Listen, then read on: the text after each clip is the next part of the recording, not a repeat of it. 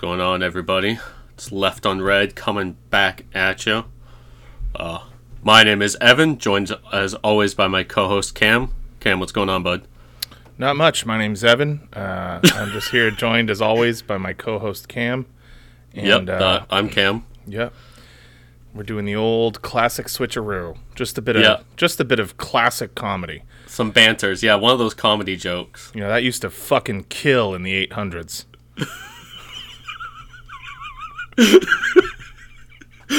What really made that joke, which none of the people listening to this will see, is the look on your face when you said that. I would like to apologize in advance to our listeners, because we almost had to record an episode named Evan Has COVID. But turns out I just got a classic throat infection kind of thing this week, not COVID. One of those legacy illnesses. As they used to say in 800, ye old... Consumption. This is an 800-themed episode. Yep. So my voice might be a little bit rough, and I might be coughing here and there, but I'll it's okay. I apparently have the sniffles, so... yeah. We'll get through it. Yeah. It's February, and we live in a cold clime. True. Yes, this is very true, yeah. Yeah. Well, so the Oscars are bullshit. Let's just get that out of the way. Yeah, I'm surprised that you even have opinions on the Oscars. I haven't thought about the Oscars in, probably since I moved out from living with my parents. Yeah. Well, yeah. Me and friends of the pod, Patrick and Ian, we were giving out our grievances in our group chat for a while because of it. I'm not surprised that Licorice Pizza isn't getting more love. Paul Thomas Anderson did make the movie The Master, which all those Hollywood sicko perverts that are Scientologists probably blacklist him for that. Sure. And then Card Counter, I'm sorry, that was my number 2 movie of the year. And got it's no not love even whatsoever. Not even mentioned. Nothing. That's Paul Schrader. He co-wrote Raging Bull and Taxi Driver. You know? No, nobody understands the plight of the really fucked up guy. Taxi Driver. That's that Jimmy Fallon flick, huh? What the fuck? Oh man. I did read something that apparently the Academy is making an effort to promote films that actually had wide viewership. Yeah. So what was there was another big one that got nominated that I was surprised by, but I don't know. The Power of the Dog is the one that had a shit ton of nominations. That was a Jane Campion flick that's on Netflix. Maybe that was, I don't know. About a bunch of really creepy sex perverts living in the Old West, or the recently Old West. That sounds good. Yeah. I mean, that's sort of just my life, so if you want to see a movie about how I live, I guess go see that. Yeah, a creepy sex pervert living in Montana in 1920 or something. Yeah, that's pretty much me. Yep. You kind of nailed it. Yep. Every single detail. Yeah, dude, just bada bing, bada boom, bada bing, wow, right down the list. Whoa, man, I didn't realize that I was the subject of a biopic, but here I am. Flattered, for sure. Yeah. I was just eating pasta out of the fridge.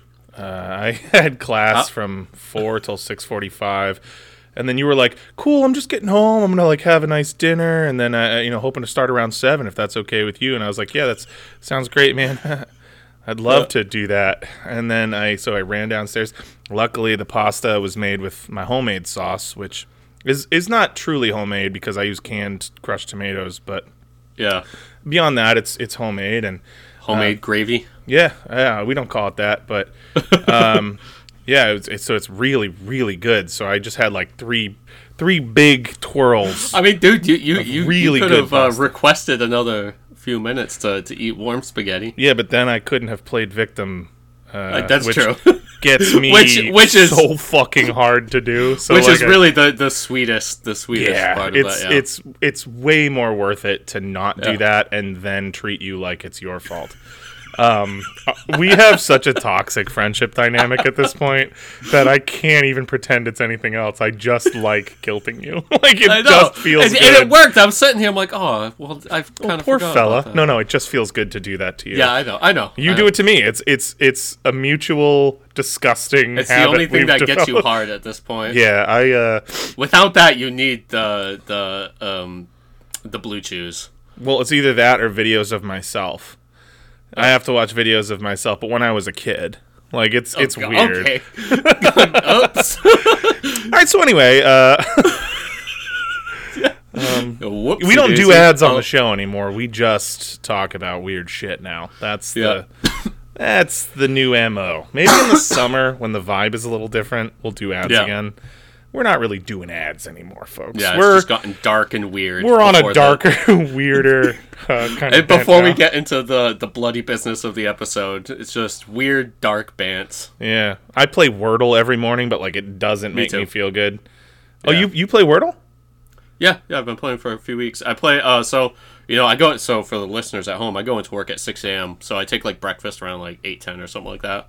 So while I'm eating my plain Greek yogurt, I play Wordle. Get my brain juices flowing, you know what I'm saying? Yeah, that sounds hideous. Do you know what I'm saying? Well, just like the way you framed it sounded kind of fucked. Like a plain Greek yogurt at 8 a.m. and you just... Yeah. It's good. I don't know. Wordle sounds worse when you put it that way. It's good. I like it. I look forward to it. That's cool. So have you ever not solved the puzzle? I have only once failed. So I've failed twice. I've been playing Wordle for 5 weeks. I've failed twice, and I'm actually not. So I think my whole family thought I would be really good at Wordle. Yeah. But I'm actually not very good at Wordle. I'm routinely in the 4s and 5s. I've had a bunch of 2s and 3s, but like I'm routinely. in the 4s I feel like and the 5s. 2s are luck. That's usually The 2s are luck.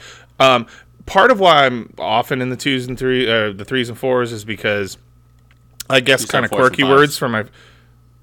Fair enough. Part of why I suck is because I routinely guess weird words to start. Like, I don't play strategically. I don't. My whole family. We have a group chat. And my whole family is like, oh, you got to guess a word with as many vowels as possible to figure out what vowels are in it. It's like, that's fine, but if you do that, you're never gonna get a 1. And I'm gunning for a 1. I want a 1 one day. So I guess weird words. I guess words that, like, aren't a strategic good first guess, but someday, you never know. Yeah. But that also bites me, like, every single day, and I end up with, like, having a really hard time. I get a lot of first guesses that yield me nothing. Really? Yeah, or like one I yellow. usually at least got like one letter. Yeah. In the first one. Not me. Oh well, anyway. Anything else going on with you? No, that was my pop culture reference for the day.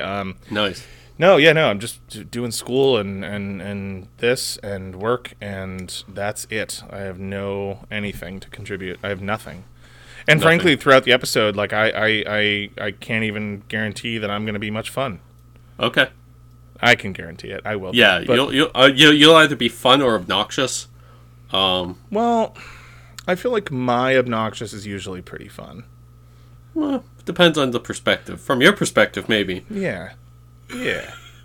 And there was not as often from my perspective. There's really only been one episode where I was obnoxious in a way that was detrimental, and I very skillfully edited that out. I'm sure nobody very noticed. skillfully edited that. I'm sure nobody. Hi, I'm Cam, and I'm noticed. fucking wasted. So. Yeah, we did an episode where I was fucking hammered because I don't drink that much anymore, and that's basically.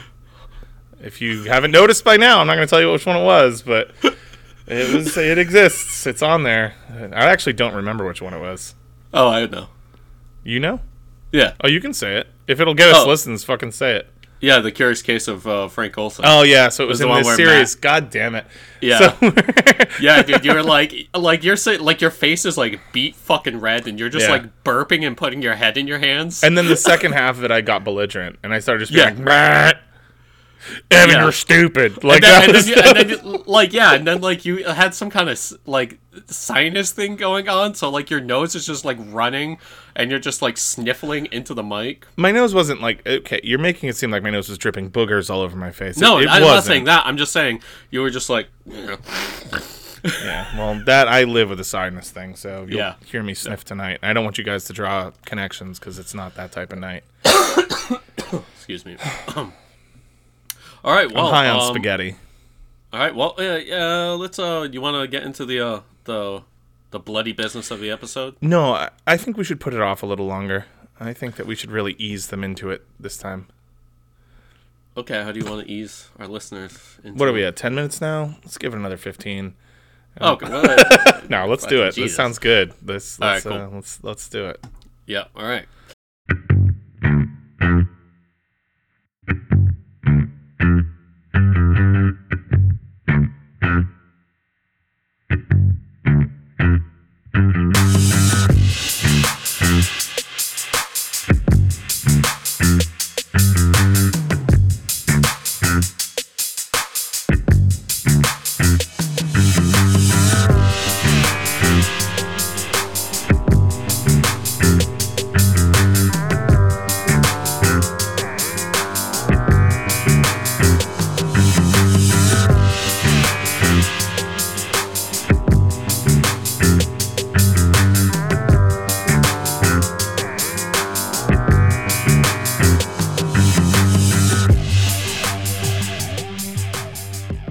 Okay, so for today's episode, this is actually one that I've been really excited to do because when I started, like, way back in episode 24, when we did the first American Utopia episode, even before I like started this series, I had this one like chambered. Like I knew, down the line that I was going to do an episode about basically, the first two like really successful coups by the American security state, which were Iran in 1953 and Guatemala in 1954. Mm-hmm. So I guess to say that I've been excited to do them, maybe, that's tonally not the right word, but Fucking amped for overseas coups, bro. yeah, right. But I definitely, this is one of the ones that I had envisioned way back when I started, drawing up the blueprint for this.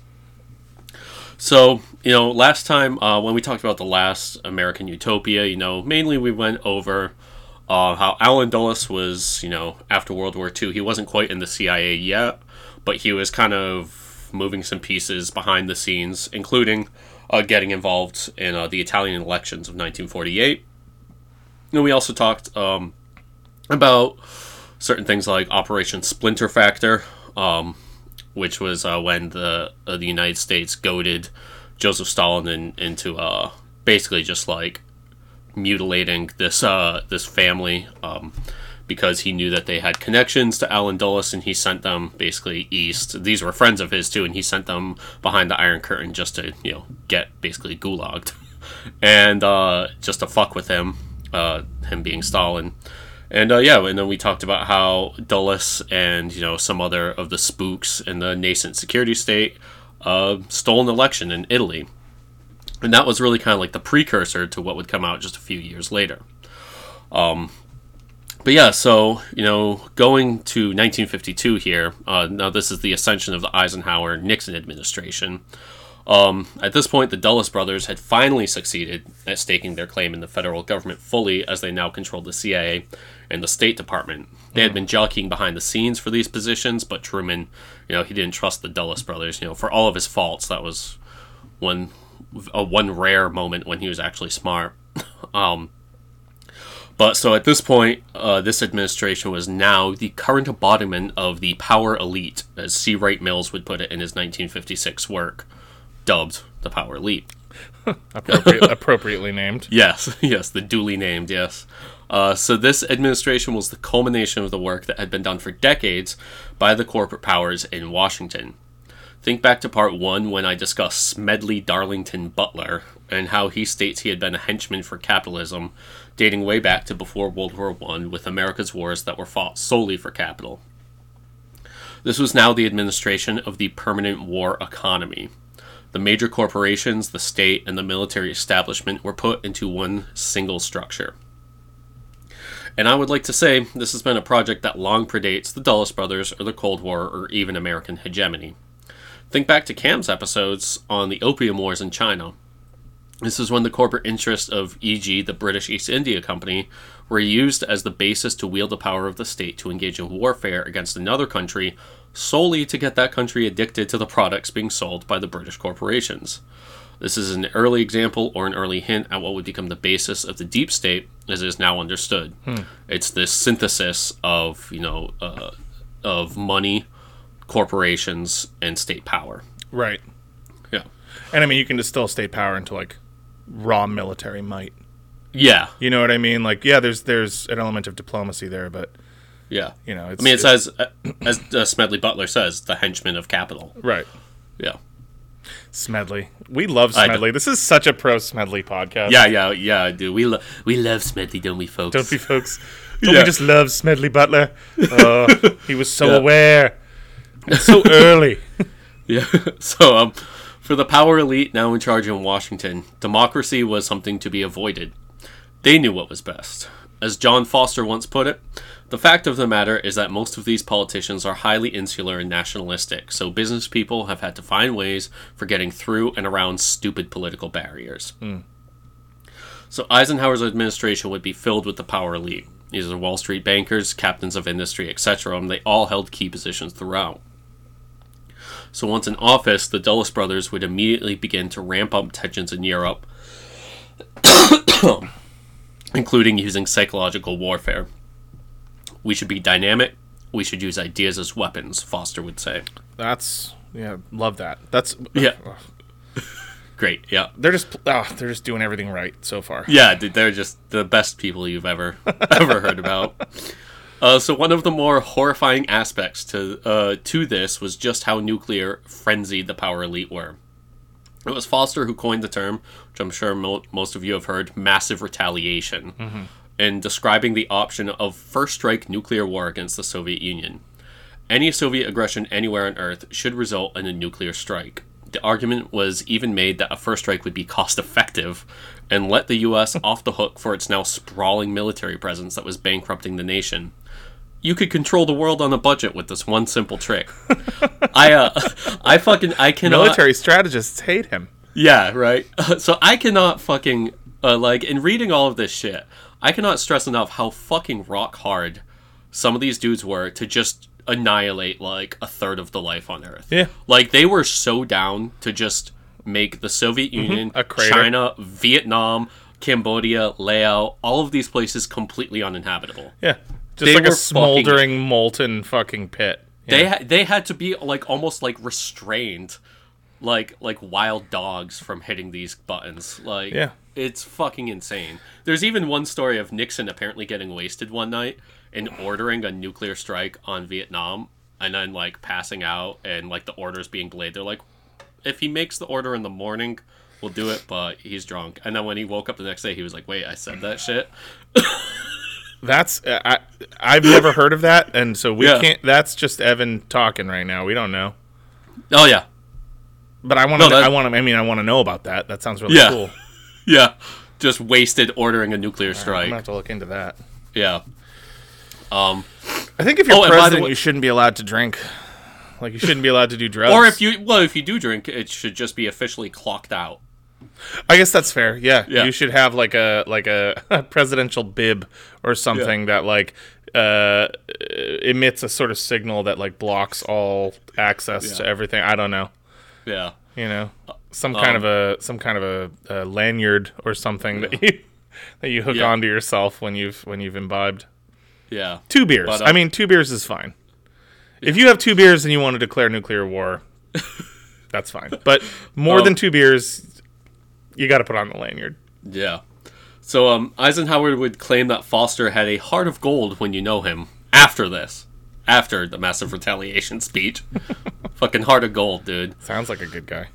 So Eisenhower, who was completely beholden to the power elite in Wall Street and Washington, would do their bidding in stacking his administration. Dick Nixon was his VP, a power elite product, as we discussed in Part 3.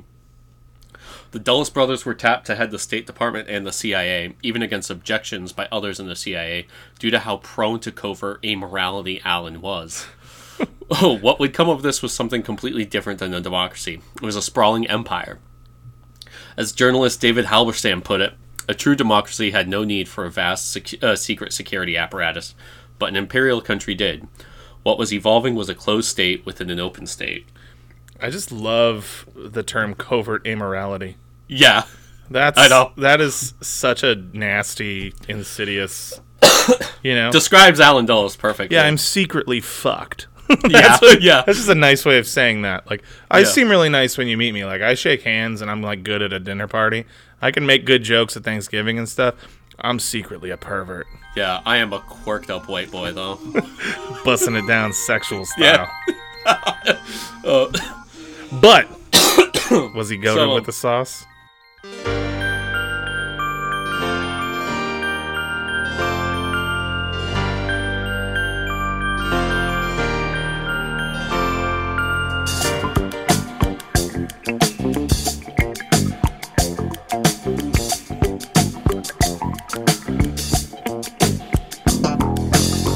Hello, my love, I heard a kiss from you.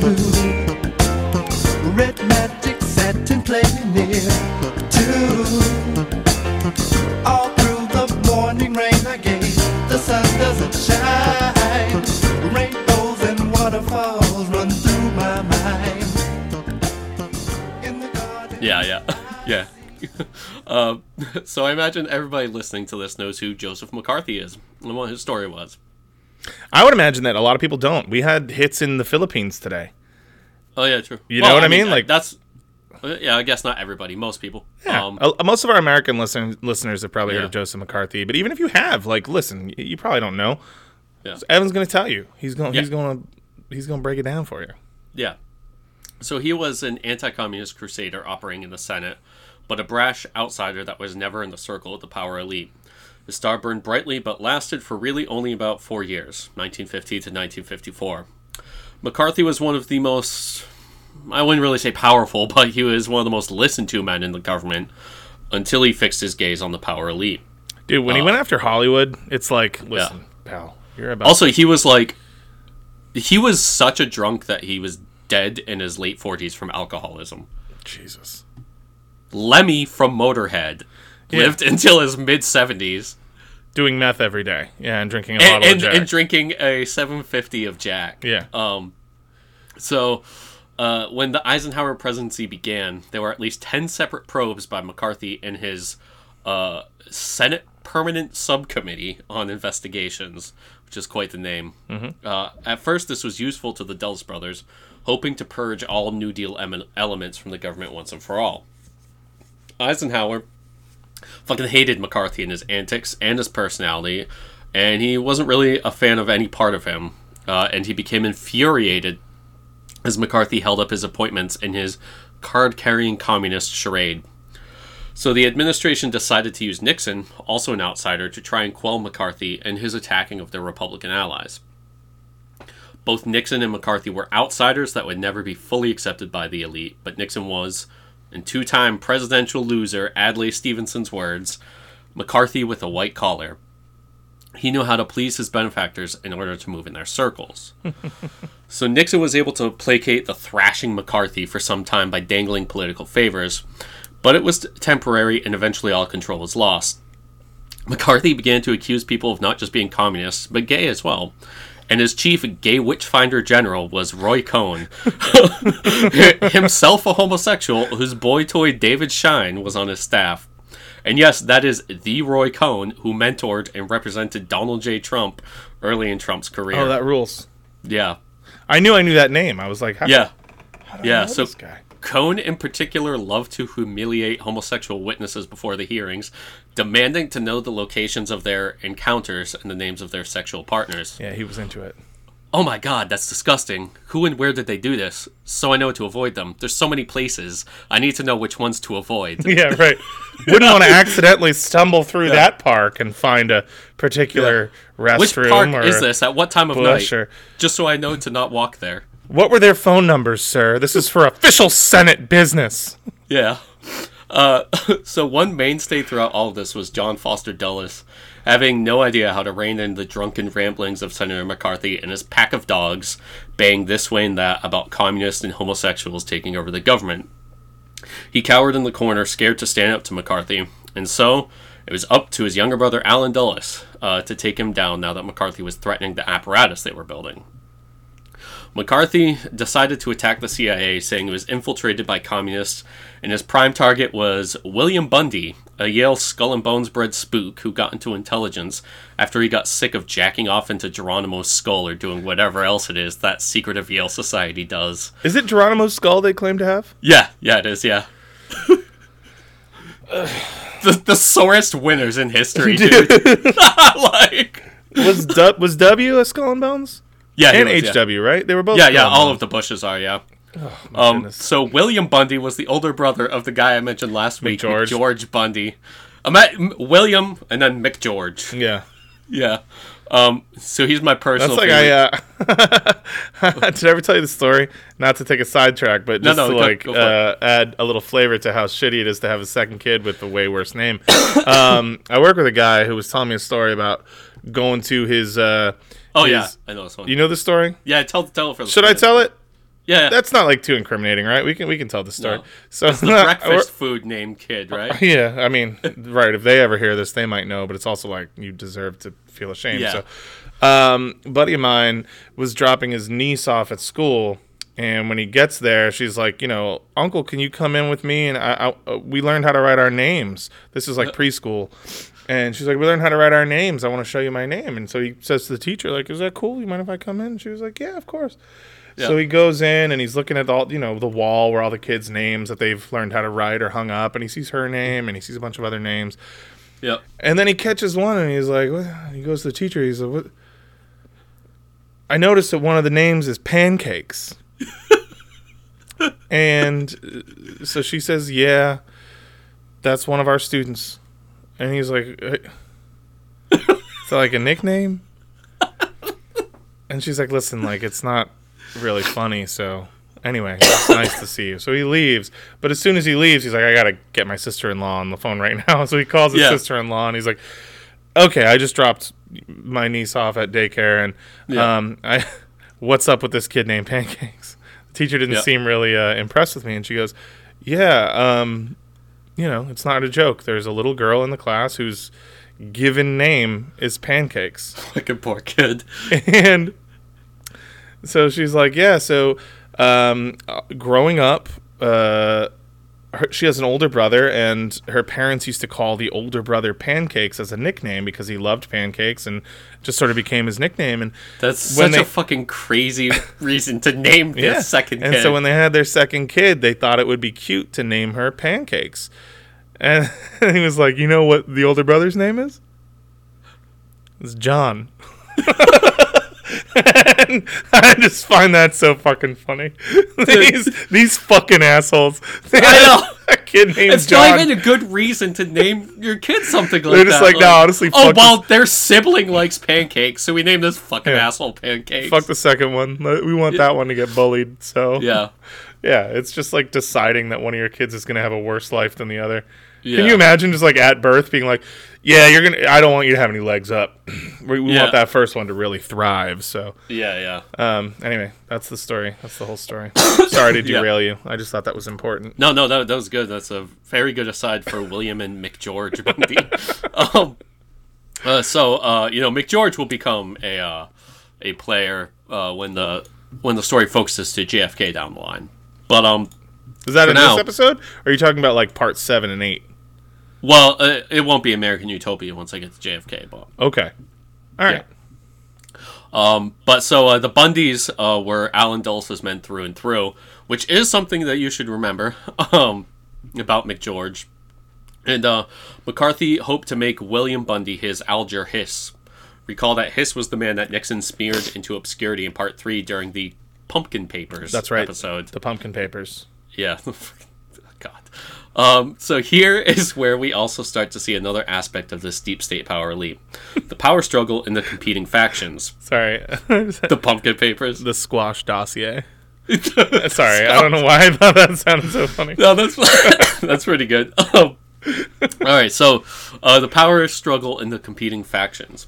So J. Edgar Hoover was to the FBI as Allen Dulles was to the CIA, and the two fucking hated each other and each other's agencies, always accusing the other of stepping on their toes. I've been waiting to see, like, this is almost like Godzilla versus King Kong. I've been, like, wondering if we were ever going to find out, like, what J. Edgar and Allen Dulles thought of each other.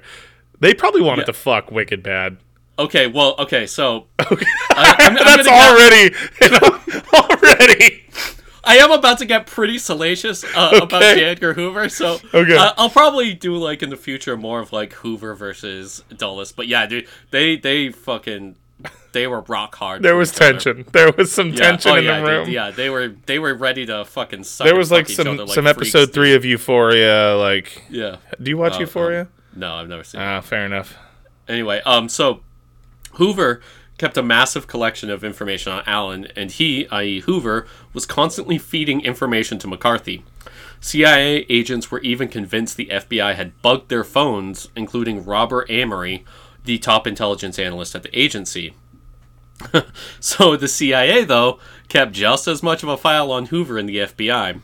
James Angleton, that's Jimmy Jesus, James Jesus Angleton, oh, that's right. Counterintelligence spy master, would say penetration begins at home, and with Hoover, that was more than just spy penetration. Oh, and he would claim any intelligence agency that did not keep a close eye on its own government wasn't worth its weight in salt.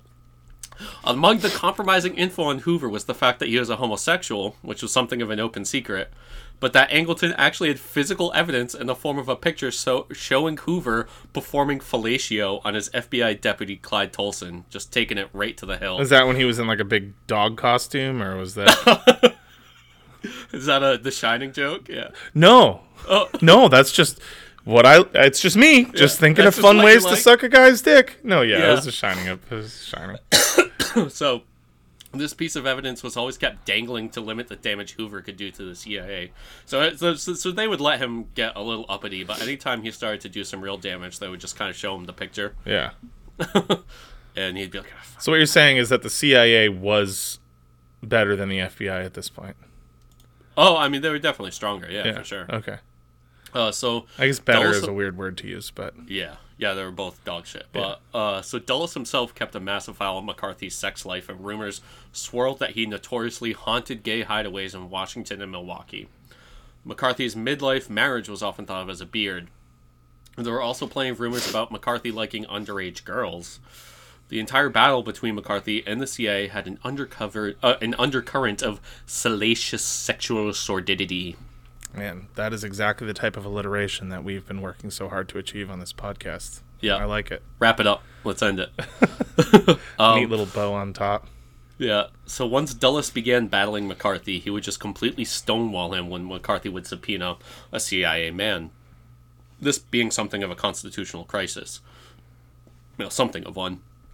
McCarthy demanded on the Senate floor that Dulles himself appear before the subcommittee owing to this blatant violation of the law, and Dulles simply said the CIA could not be investigated because of the sensitive nature of its work. Yeah, that rules. I love that so much. Yeah. Sorry, but what we do is just like too important and secret. Like you can't... Yeah. I'm sorry, but... Fuck off, loser. Yeah, dude. Like, we're just doing top secret shit. Like no girls allowed. You know what I mean? Yeah. Gross. Get rid of smelly girls. So Eisenhower and Nixon worked to smooth over this loss for McCarthy, who would claim that he and Dulles had come to an accord. And then Dulles made sure his friends in the press corps twisted the knife and made a huge stink about McCarthy's humiliating loss. Dulles would fucking collect newspaper clippings of his victory like a serial killer. Oh my god. Yeah. Dulles like jerking off to the thought of letting his baby sister drown. Oh god, yeah. Good callback. Listen to part 1. Yeah, so I think that was part 2. Damn, we didn't get to that till part 2? Yeah. So for his part, Dulles became a champion of both conservatives and liberals in the agency. Liberals especially because they were so often under attack by the red baiters in McCarthy's camp. And McCarthy would never recover from this. After losing to the CIA, he tried to take on the Agriculture Department, and then the Army, failing at both with the latter being his end. The showdown with the army was televised, while McCarthy was fuming and storming left and right under the lights, sweating like a whore in church because he was probably fucking wasted or, trying to work one off. Boston attorney Joseph Nye Welch uttered his fatality to McCarthy. "Have you no sense of decency, sir? At long last, have you no sense of decency?" In the 1950s, this was the most brutal takedown you could say to a person. Like, this is just fucking absolutely washed. I feel like that's paraphrased. I bet in person he was like, "Dude, what the fuck? You fucking gay and drunk, dude?" Yeah. Are you fucking gay and drunk, guy? Listen, dude, you're gonna stand here in front of me, fucking Boston attorney Joseph Nye Welch? Yeah. You mean to tell what are you fucking gay and drunk, Joseph dude? fucking Nye Welch, guy. Listen, man, I'm just saying, there's fucking photos. I've seen them. You're fucking gay and you're fucking drunk, dude. You made me spill my fucking Dunkins, dude. You're fucking gay. Bro, I'm sorry. You're fucking gay, you're fucking drunk. Yeah. Two things, Leahy. Put on some fucking pants and fuck off. Dude, one of the funniest bits from late Trailer Park Boys, which is not good Trailer Park Boys, but when he gets the breathalyzer and he's like, "I just know exactly when I need a little top off. Okay? I'm not the liquor anymore. I'm on top of the liquor." Look at that. 1.8. Time for a little drinky poo. Or 0.18 rather. Yeah. All right, so McCarthy was destroyed in the eyes of the public. The Senate voted to censure McCarthy in 1954. By 1956, he was drinking a bottle of hard liquor every day and was called a, quote, sick pigeon by those close to him. He was seized by delirium tremens while visiting home in September 1956 and thought fucking snakes were flying at him. He was dead by May of the following year due to liver failure at the age of 48. And for the remainder of the Eisenhower era, no one could touch Allen Dulles. Damn. Yep. He met an unsavory end. Yeah, fucking snakes flying at him. Yeah. This sounds pretty bad. I mean, I see that. You don't see that? Well, yeah, if I haven't had my medicine, I see that.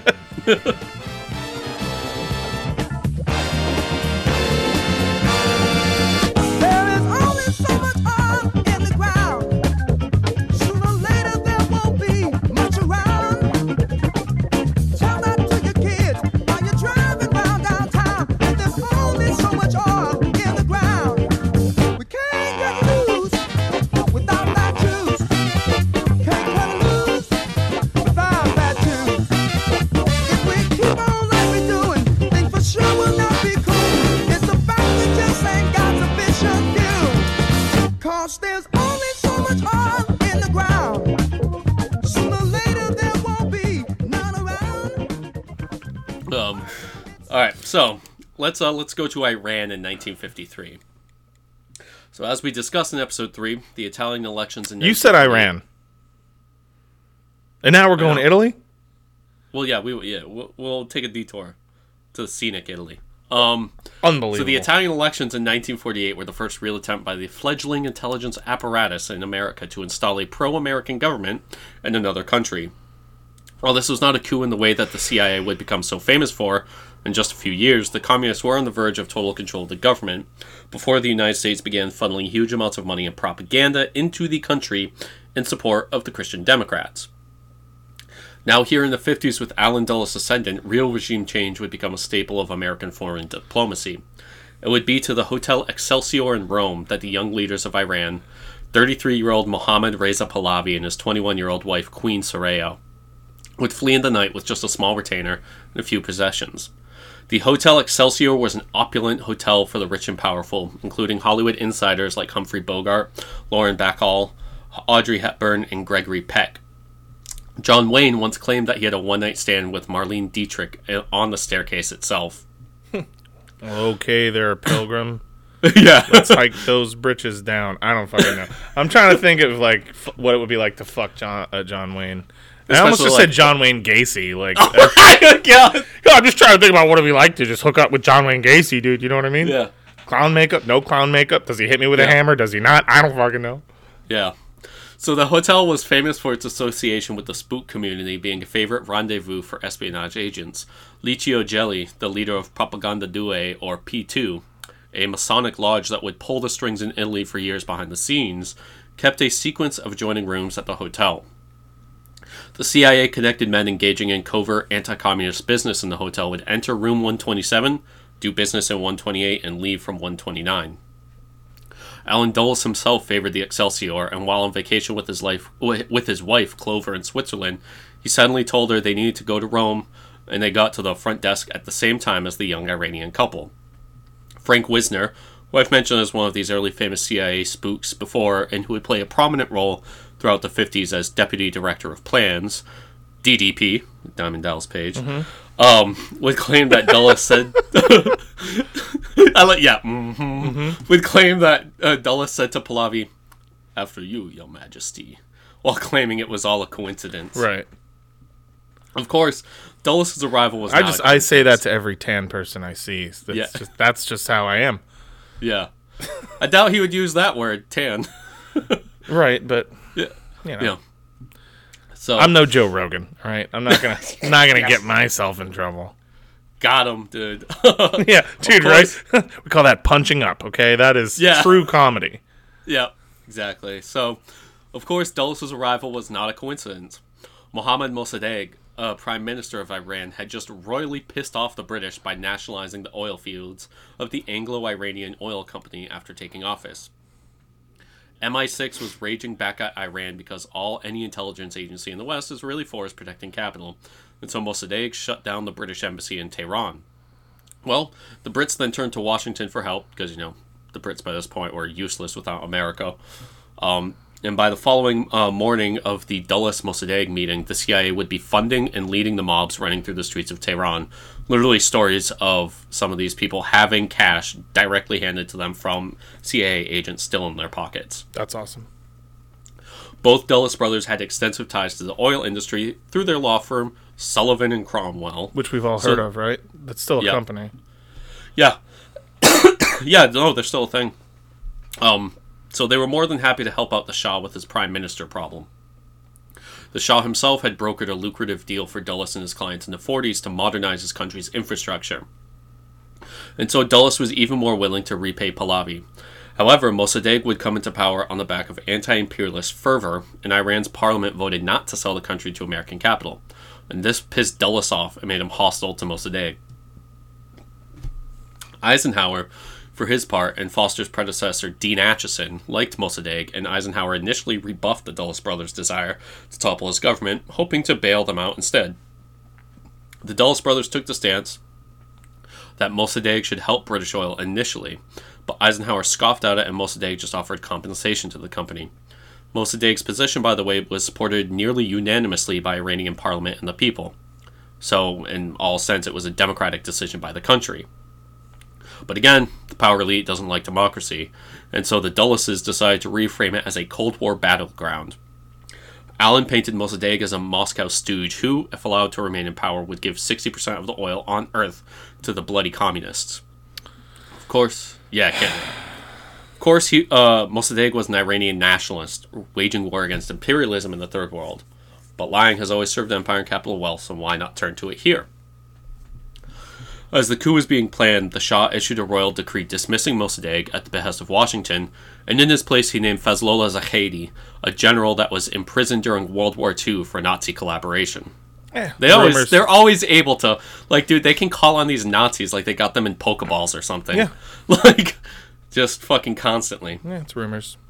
Now this was illegal as only Parliament could remove Mossadegh, and so the Prime Minister declared that he was compelled to take full power due to an intended coup. So it was at this point that the Shah fled to Rome. After the mass demonstrations began in the streets of Tehran, the CIA planted agents as supporters of Tudeh, the Iranian Communist Party. It should be noted again that Mossadegh was not a communist under any stretch. He was a liberal Iranian nationalist. But Washington was desperate to make the demonstrations appear to be influenced by Moscow. Some fucking things never change.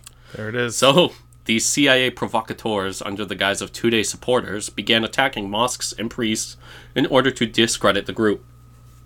This would become a tactic especially deployed, in far deadlier terms, during the Italian years of lead, where CIA-financed provocateurs pretended to be left-wing groups and commit terrorism in Italy. And that's going to bring back that group I mentioned before, Propaganda Due. So the Dulleses tapped Kermit Roosevelt Jr., Teddy's grandson, to lead the coup, and he drew up the plan. I just love that his name is fucking Kermit. Yeah, I've always wondered, is Kermit a nickname? Or is Kermit just a name? No, Kermit is his real name. He went by Kim, but his real name was His Kermit. given name was Kermit. Yeah. And I guess that name just died out because of Kermit the Frog. Like, it's just too... It's like you can't name your kid Elmo either. Yeah. Or Big Bird. Yeah. Yeah, Big Bird's out of vogue. Yeah. Out of circulation. Yeah. They had to pull that one. Here's back my in the kids, 90s. Big Bird and Snuffleupagus. What? No, I've never seen the Muppets. What is that? What is that? Sesame Street? Anyway, Yes. who fucking cares? On with the show. Yeah. So this coup, led by Kermit Roosevelt, was brutal and efficient, and Foster had claimed, so this is how we get rid of that madman Mossadegh when he saw the plan. Fucking mad. Who's the madman here? You fucking, like, God. But it would be the Pieces of Dulleses and Roosevelt who showed no humanity. Anyone loyal to Mossadegh and the government was kidnapped and murdered. The corpse of a general loyal to Mossadegh was mangled and dumped on the roadside outside Tehran as a message. How dare you prevent American and British capital from raping your country? Either bend over or we'll kill you. So on August... I've said that myself, and Yep. I think most of us have had those moments. Whomst amongst us. Whomst amongst us hasn't had a moment. Well, maybe, had a couple drinks, saw a couple You want what you things. want. You threaten murder. It's not. It's not the end of the Yeah. world. Okay. Everybody knows you're not serious. But if you don't do it, I'm fucking serious. Captain of the swim team, not a problem. Sweep it under the rug. He's just a kid. I mean, come on. So, on August 18th, Mossadegh supporters roamed the streets and took control of Tehran and expelled the Shah. However, Mossadegh bent to pressure from the West. You never fucking trust them. That's the thing. You never. You shouldn't. Always stand your ground. Yep. So he had his people removed from the streets in order restored under protest from the West. This was his mistake. By the following day, the CIA-backed mobs packed the streets, and Mossadegh retreated to his house, which was quickly surrounded by the coup. U.S.-built artillery was outside his home, and after a couple hours of fighting, the American-backed coup won out. One of Mossadegh's officers was literally torn limb from limb by the mob, and democracy in Iran was officially over. So remember this whenever anyone tells you that the U.S. gets involved on the side of democracy, or that is ever its goal. It's not. It invades and topples regimes in order to install whomever will let American business ransack the natural resources of the country. Yeah, And we Iran almost exclusively support authoritarian regimes. Not almost. Absolutely exclusively. There's not a single example of us supporting. Yeah, I guess fair enough. But I mean, like the Korean War is a good example. Iran Contra. This is part of that. Like, we pretty much exclusively fucking support dictators. Yeah, whoever will allow U.S. business to come in and privatize and just strip mine everything in the country. Yeah. Exclusively. Mm-hmm. And you know what? To this day, Iran is still a thorn in the side of the U.S., and all because they want to protect British oil profits. Yeah. And that's also a theme in this. The next one I'm going to talk about, Guatemala, same thing. Yeah. You know what I mean? Like, we're still... Like, the world that we live in today was built by these movements, like, by these events. Right. And that was why it was so hysterical when the U.S. decided to turn on and go after Saddam Hussein, because... We had funded him for years. Exactly. Right. Like, we, propped him up and put him in... Specifically because this happened... Yeah. No, I'm sorry, not because this happened, because the Islamic Revolution happened in Iran, and we were like, well, we need somebody over there. And so, we just, funded the Ba'ath Party. The Ba'ath Party. But, so, the Shah, for his part, was, according to Roosevelt, a wimp who was scared to remain or re-enter his country with the chaos unfolding. So he went on a shopping spree down Via Condoni and dropped in and out of the Gucci, Dior, and Hermes showcases while Tehran burned. Dulles would then work overtime to stiffen up Shah Pahlavi and get him back to Tehran to take power, although Soraya would remain behind for a bit. She would turn out to be infertile, however, and just a few years later would be divorced by a weeping Pahlavi as she settled back into life in Italy and even had a brief film career. The CIA would generously spread money around in Tehran to make sure the Shah was greeted warmly on his return. Among those in the American power elite that aided and benefited from the coup was the Rockefeller family, they're always in the middle of all this shit, who controlled Standard Oil, now Exxon, and Chase Manhattan. Standard Oil wound up being a member of the consortium that would take control of the Iranian oil after the coup. In return, the Shah would deposit huge amounts of his personal fortune in Chase Manhattan, and the Rockefellers would get contracts for housing developments in Iran. Yep. All seems good and proper to me. Yep. That's just doing business. We're on the side of democracy. We spread democracy. One and two and a 1, 2, 3.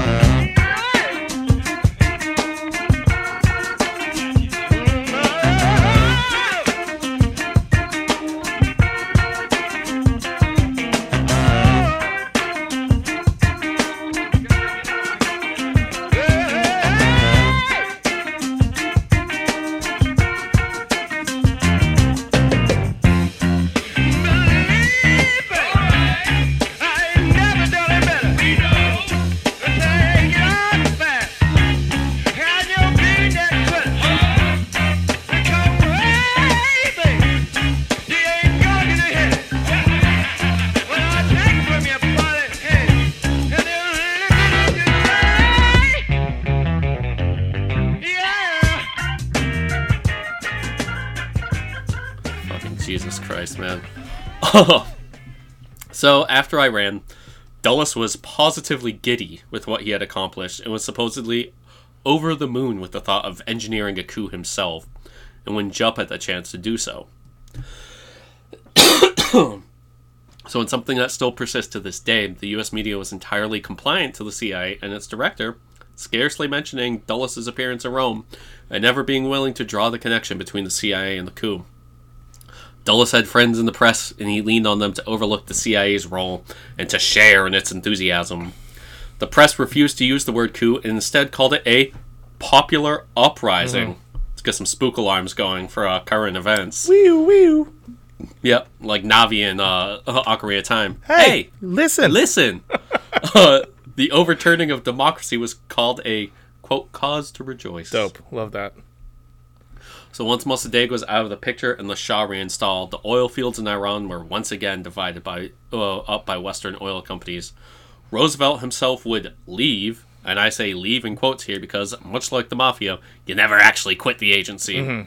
But he would leave the CIA in 1958 to join the management of Gulf Oil, where he would take charge of cooperation with foreign governments, including Iran. Wow. Yeah, gee, I wonder if he was still working for the CIA at this point. I wouldn't say so. Yeah, definitely not. No. So, for their part, the Oval Office, the CIA, and the State Department were in rapturous celebration after the coup, and an internal CIA memo said it was a day that should never have ended.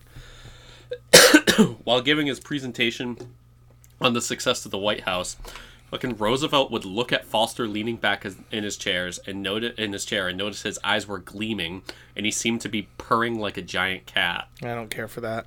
Yeah, it's terrible. That's a terrible. That's a weird image mental that image. I don't like. Yeah. The Shah would unleash hell on his opposition in the state with his secret police, the Second Bureau, and later the infamous SAVAK to root out subversion.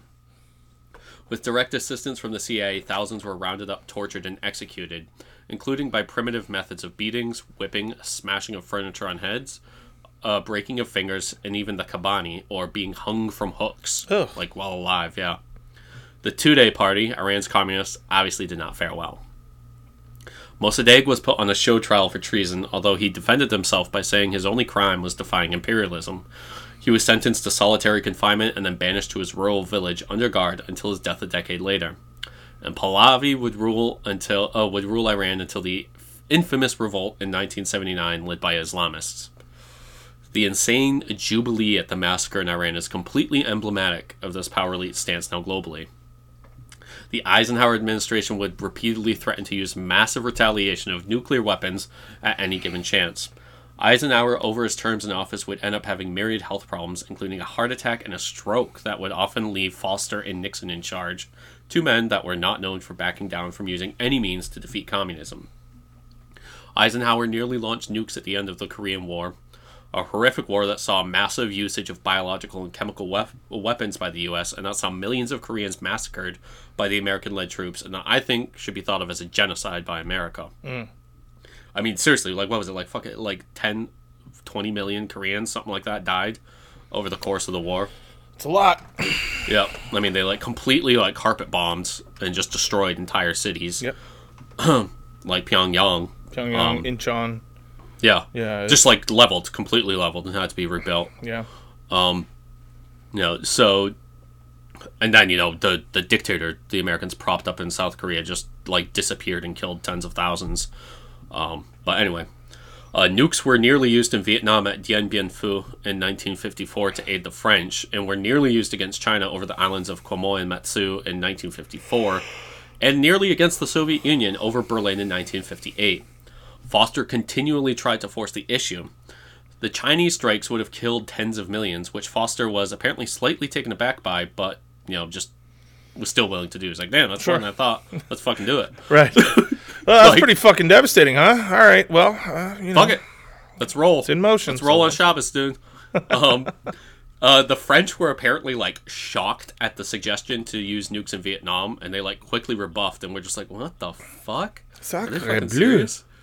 They're like, if we nuke them, then that doesn't help us, because it just destroys the territory we're trying to hold on to. We can't turn them into You're just glass. nuking them for the sake of nuking them. Like, fucking psychos.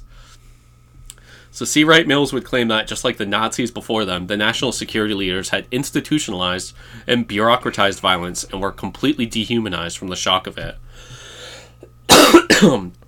So after the death of Stalin and the ascendance of Nikita Khrushchev, the latter would remark on a summit in 1955 when he met Eisenhower that John Foster Dulles was actually the man in control of Washington, as he would continually slide notes under Ike's hand, and Ike would read it before making any decision.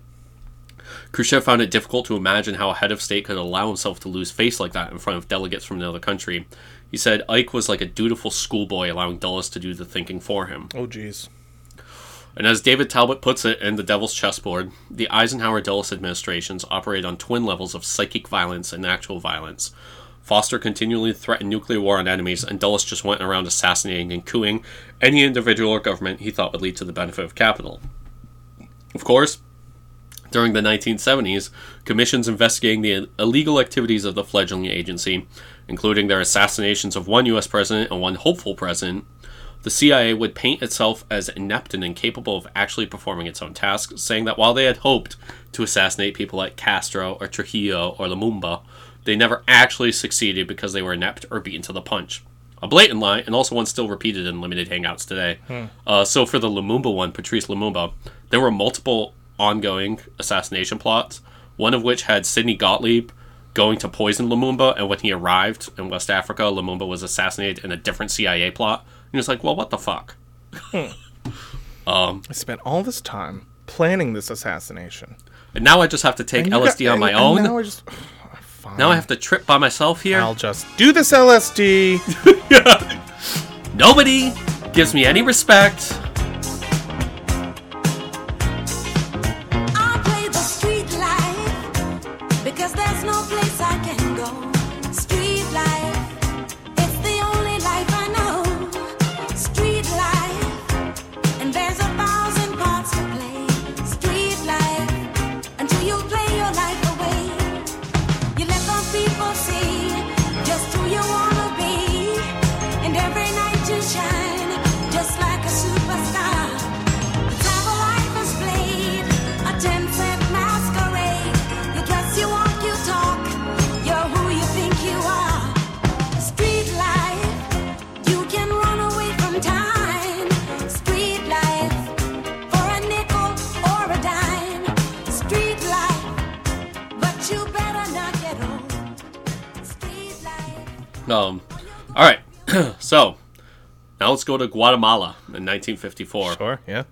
So on the night of September 9th, 1954, Jacobo Arbenz fled Guatemala City after being ousted in a military coup.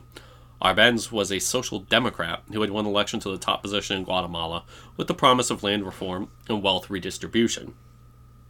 As he fled from the country through the airport in Guatemala City, he was reviled by the Guatemalan aristocracy and heckled throughout the airport, where he was forced to strip down to his underwear by the new military regime. He and his family made it to the airport as a decoy car was blown up by assassins. The CIA helped organize the hostile party at the airport to make it look more like the country hated him for the American press. However, Arbenz had been well loved by the peasants and workers of Guatemala. The Arbenz family had just spent nearly 3 months in the Mexican embassy in Guatemala City that was so loaded with refugees that typhus and other diseases had broken out.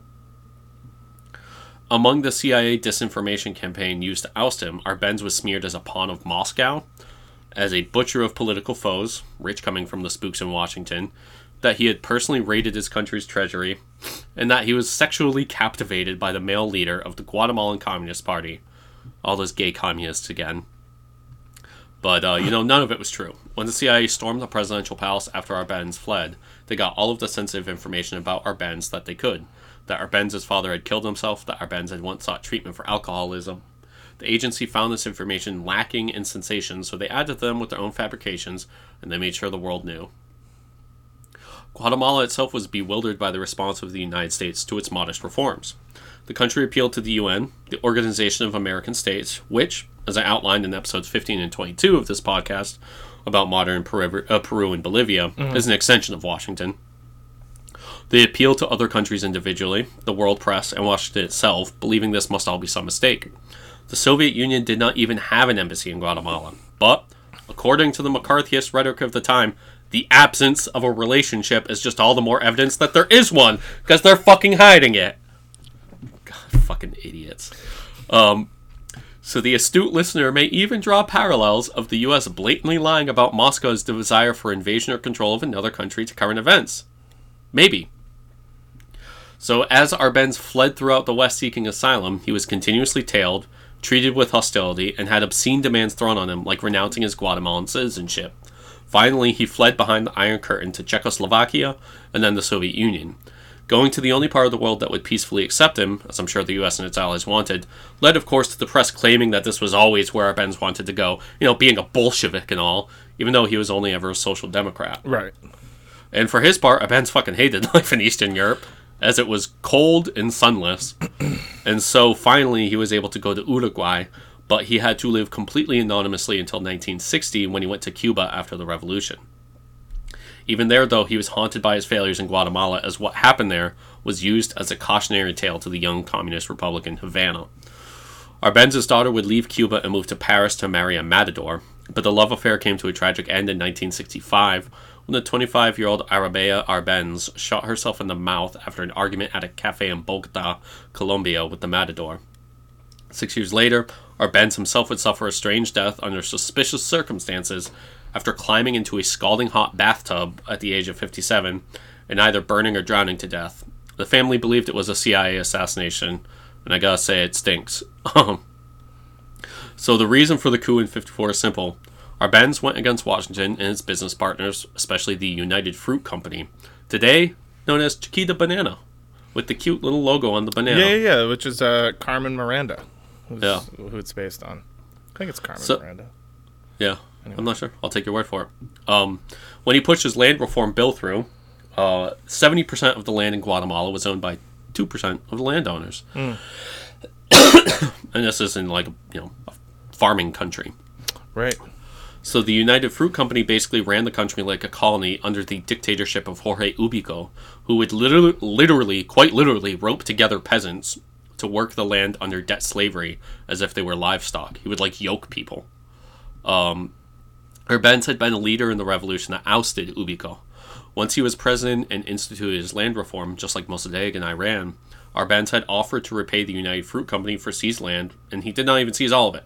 Anything under current cultivation was still the company's, so it was the uncultivated land.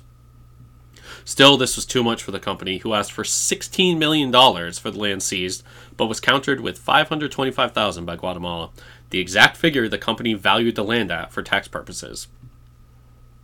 So United Fruit was basically a state within a state in Guatemala. They owned the telephones, the only major Atlantic harbor, they monopolized the banana exports, and they owned nearly every single mile of railroad track through a subsidiary. That's awesome.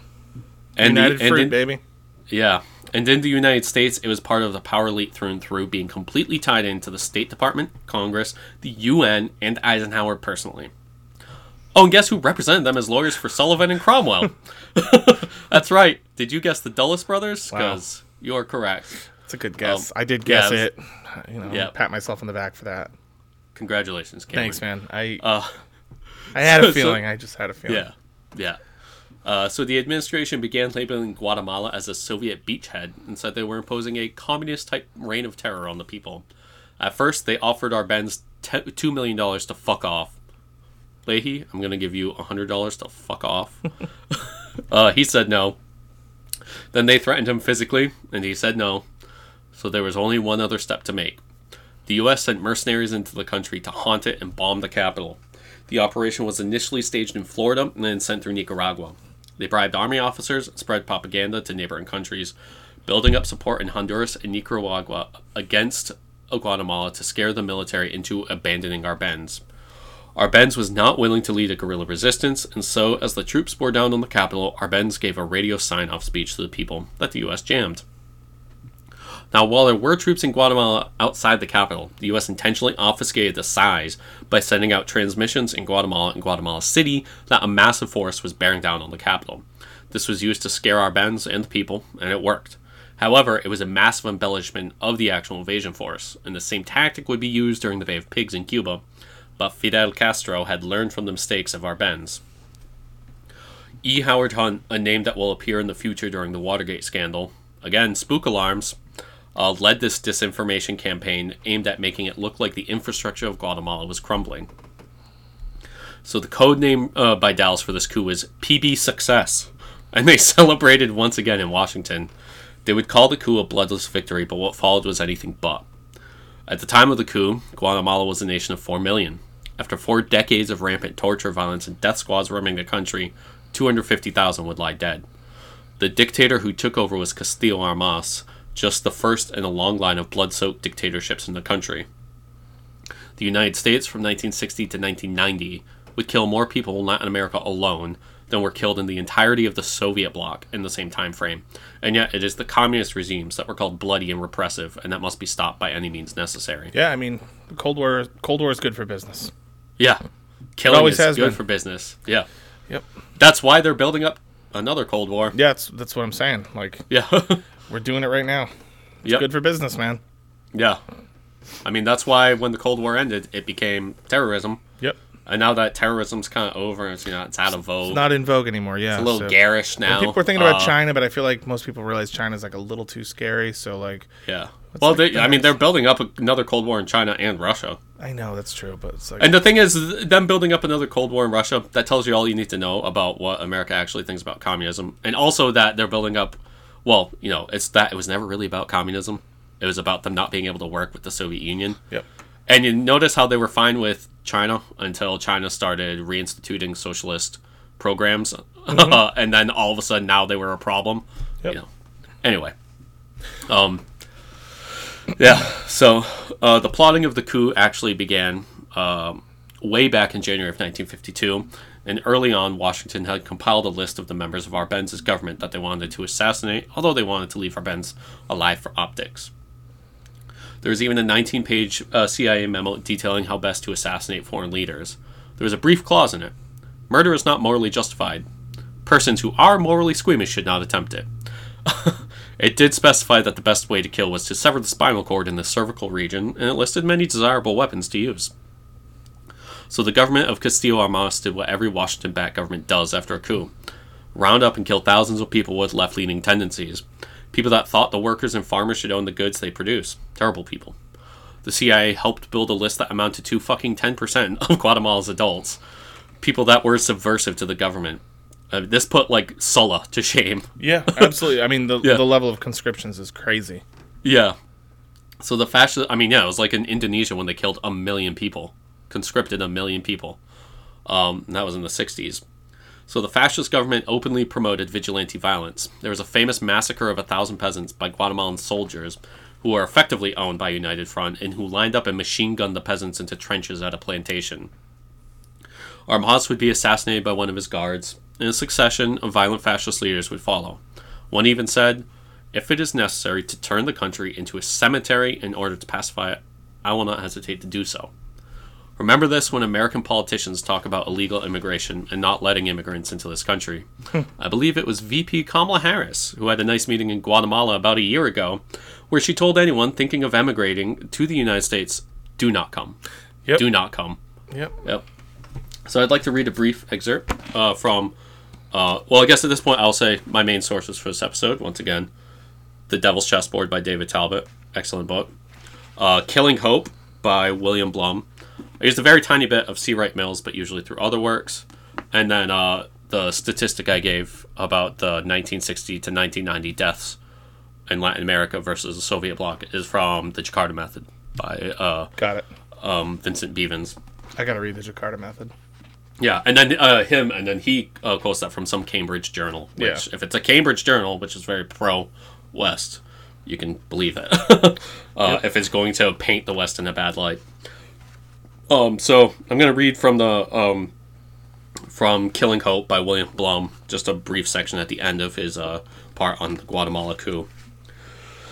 Thus it was that the educated, urbane men of the State Department, the CIA, and the United Fruit Company, the pipe-smoking, comfortable men of Princeton, Harvard, and Wall Street, assured each other that the illiterate peasants of Guatemala did not deserve the land which had been given to them, that the workers did not need their unions, that hunger and torture were a small price to pay for being rid of the scourge of communism. The terror carried out by Castillo Armas was only the beginning. It was, as we shall see, to get much worse in time. It continued without pause for more than 40 years. Yeah, I mean, sounds about right to me. Yeah. You know, sucks Gotta to suck, protect those Guatemala, profits. but looks like you're gonna have 40 years of bullshit, Yeah. dude. That was a hell of a story. Yeah. But yeah. The Guatemala and Iran, those were the first two big ones. Yeah, Yeah, it would get much worse, much worse. really. Indonesia being the real pinnacle when, they killed 1 million people in Indonesia to stop the communists. Jesus. Yeah. Did they at least try to figure out who was a communist, or was it just like? literally just By kill people? communist, I mean anybody with even whose family member had ever been friends with a communist. That's how you kill 1 million people. Yeah, I mean, They're and pretty vague associations. here's the thing. Look at Indonesia now. Not communist. Yeah. scared 'em away. Virulently anti-communist, as a matter of fact. Yeah, they got not the big point fans. across. Well, yeah, when there's an entire history of if you even talk to a communist, that you get disappeared and thrown into a fucking mass grave. Right. Gonna think that you're gonna try to avoid it. Sounds about right. Yep. That was an awesome one, man. Thank you. That was really good. Yep. Trust me, it only gets more bleak from there. I'm excited. Yep. Because here's the thing. I love this level of bleakness. This dystopian, world is ending nonsense. When you find out that it's our own government doing it to ourselves, and just selling our citizens away. It's it's awesome. I love it. Just murdering tens of millions of people globally. And if just I to see protect anybody that not, capital. when I see people not flying the American flag, it makes me want to fucking burn their houses down. Yep. So Sure that's just does. me. Yeah. That's just me. All right. Anyway, anything you would like to add? No, I don't think so. That was pretty comprehensive, and no, I don't think I have anything else to add. All right. Well, folks, please, as we always say at this point, rate and review us on your app of choice, Spotify, Apple, whatever. It really helps with the algorithm. Please tell people about us, your friends, your family, your loved ones, your your neighbor that you hate, anybody, yeah. Yeah, I don't know. I'm Evan. I'm Cam. Yep, been joined by Cam, and I guess we will see you next time. Yeah, absolutely. Unleft, unread. Yes.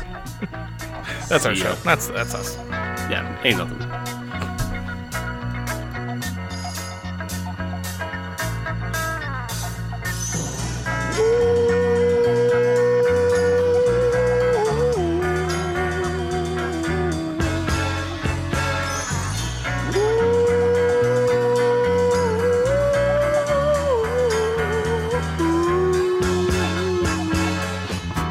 I was the third brother of five. doing whatever I had to do to survive. I'm not saying what I did was alright. Trying to break out of the ghetto was a day-to-day fight. Being down so long, getting up didn't cross my mind.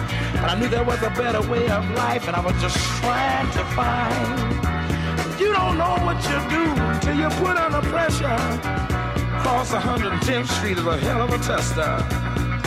Across 110th Street, pimps trying to catch a woman that's weak. Across 110th Street, pushers won't let the junkie go free. Across 110th Street, woman trying to catch a trick on the street. Ooh, baby. Across 110th Street, you can find it all in the street.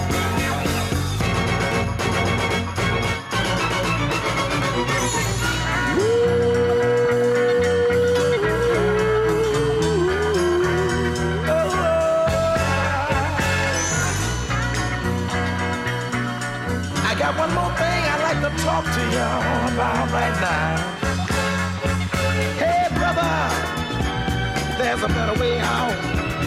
Shorting that coke, shooting that dope, man, you're copping out.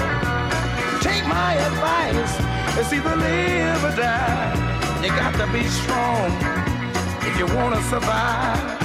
The family on the upper side of town will catch hell without a ghetto around. In every city you'll find the same thing going down. Harlem is the capital of every ghetto town. Let me sing it. Across 110th Street, pimps trying to catch a woman that's weak. Across 110th Street, wishes won't let the junkie go free.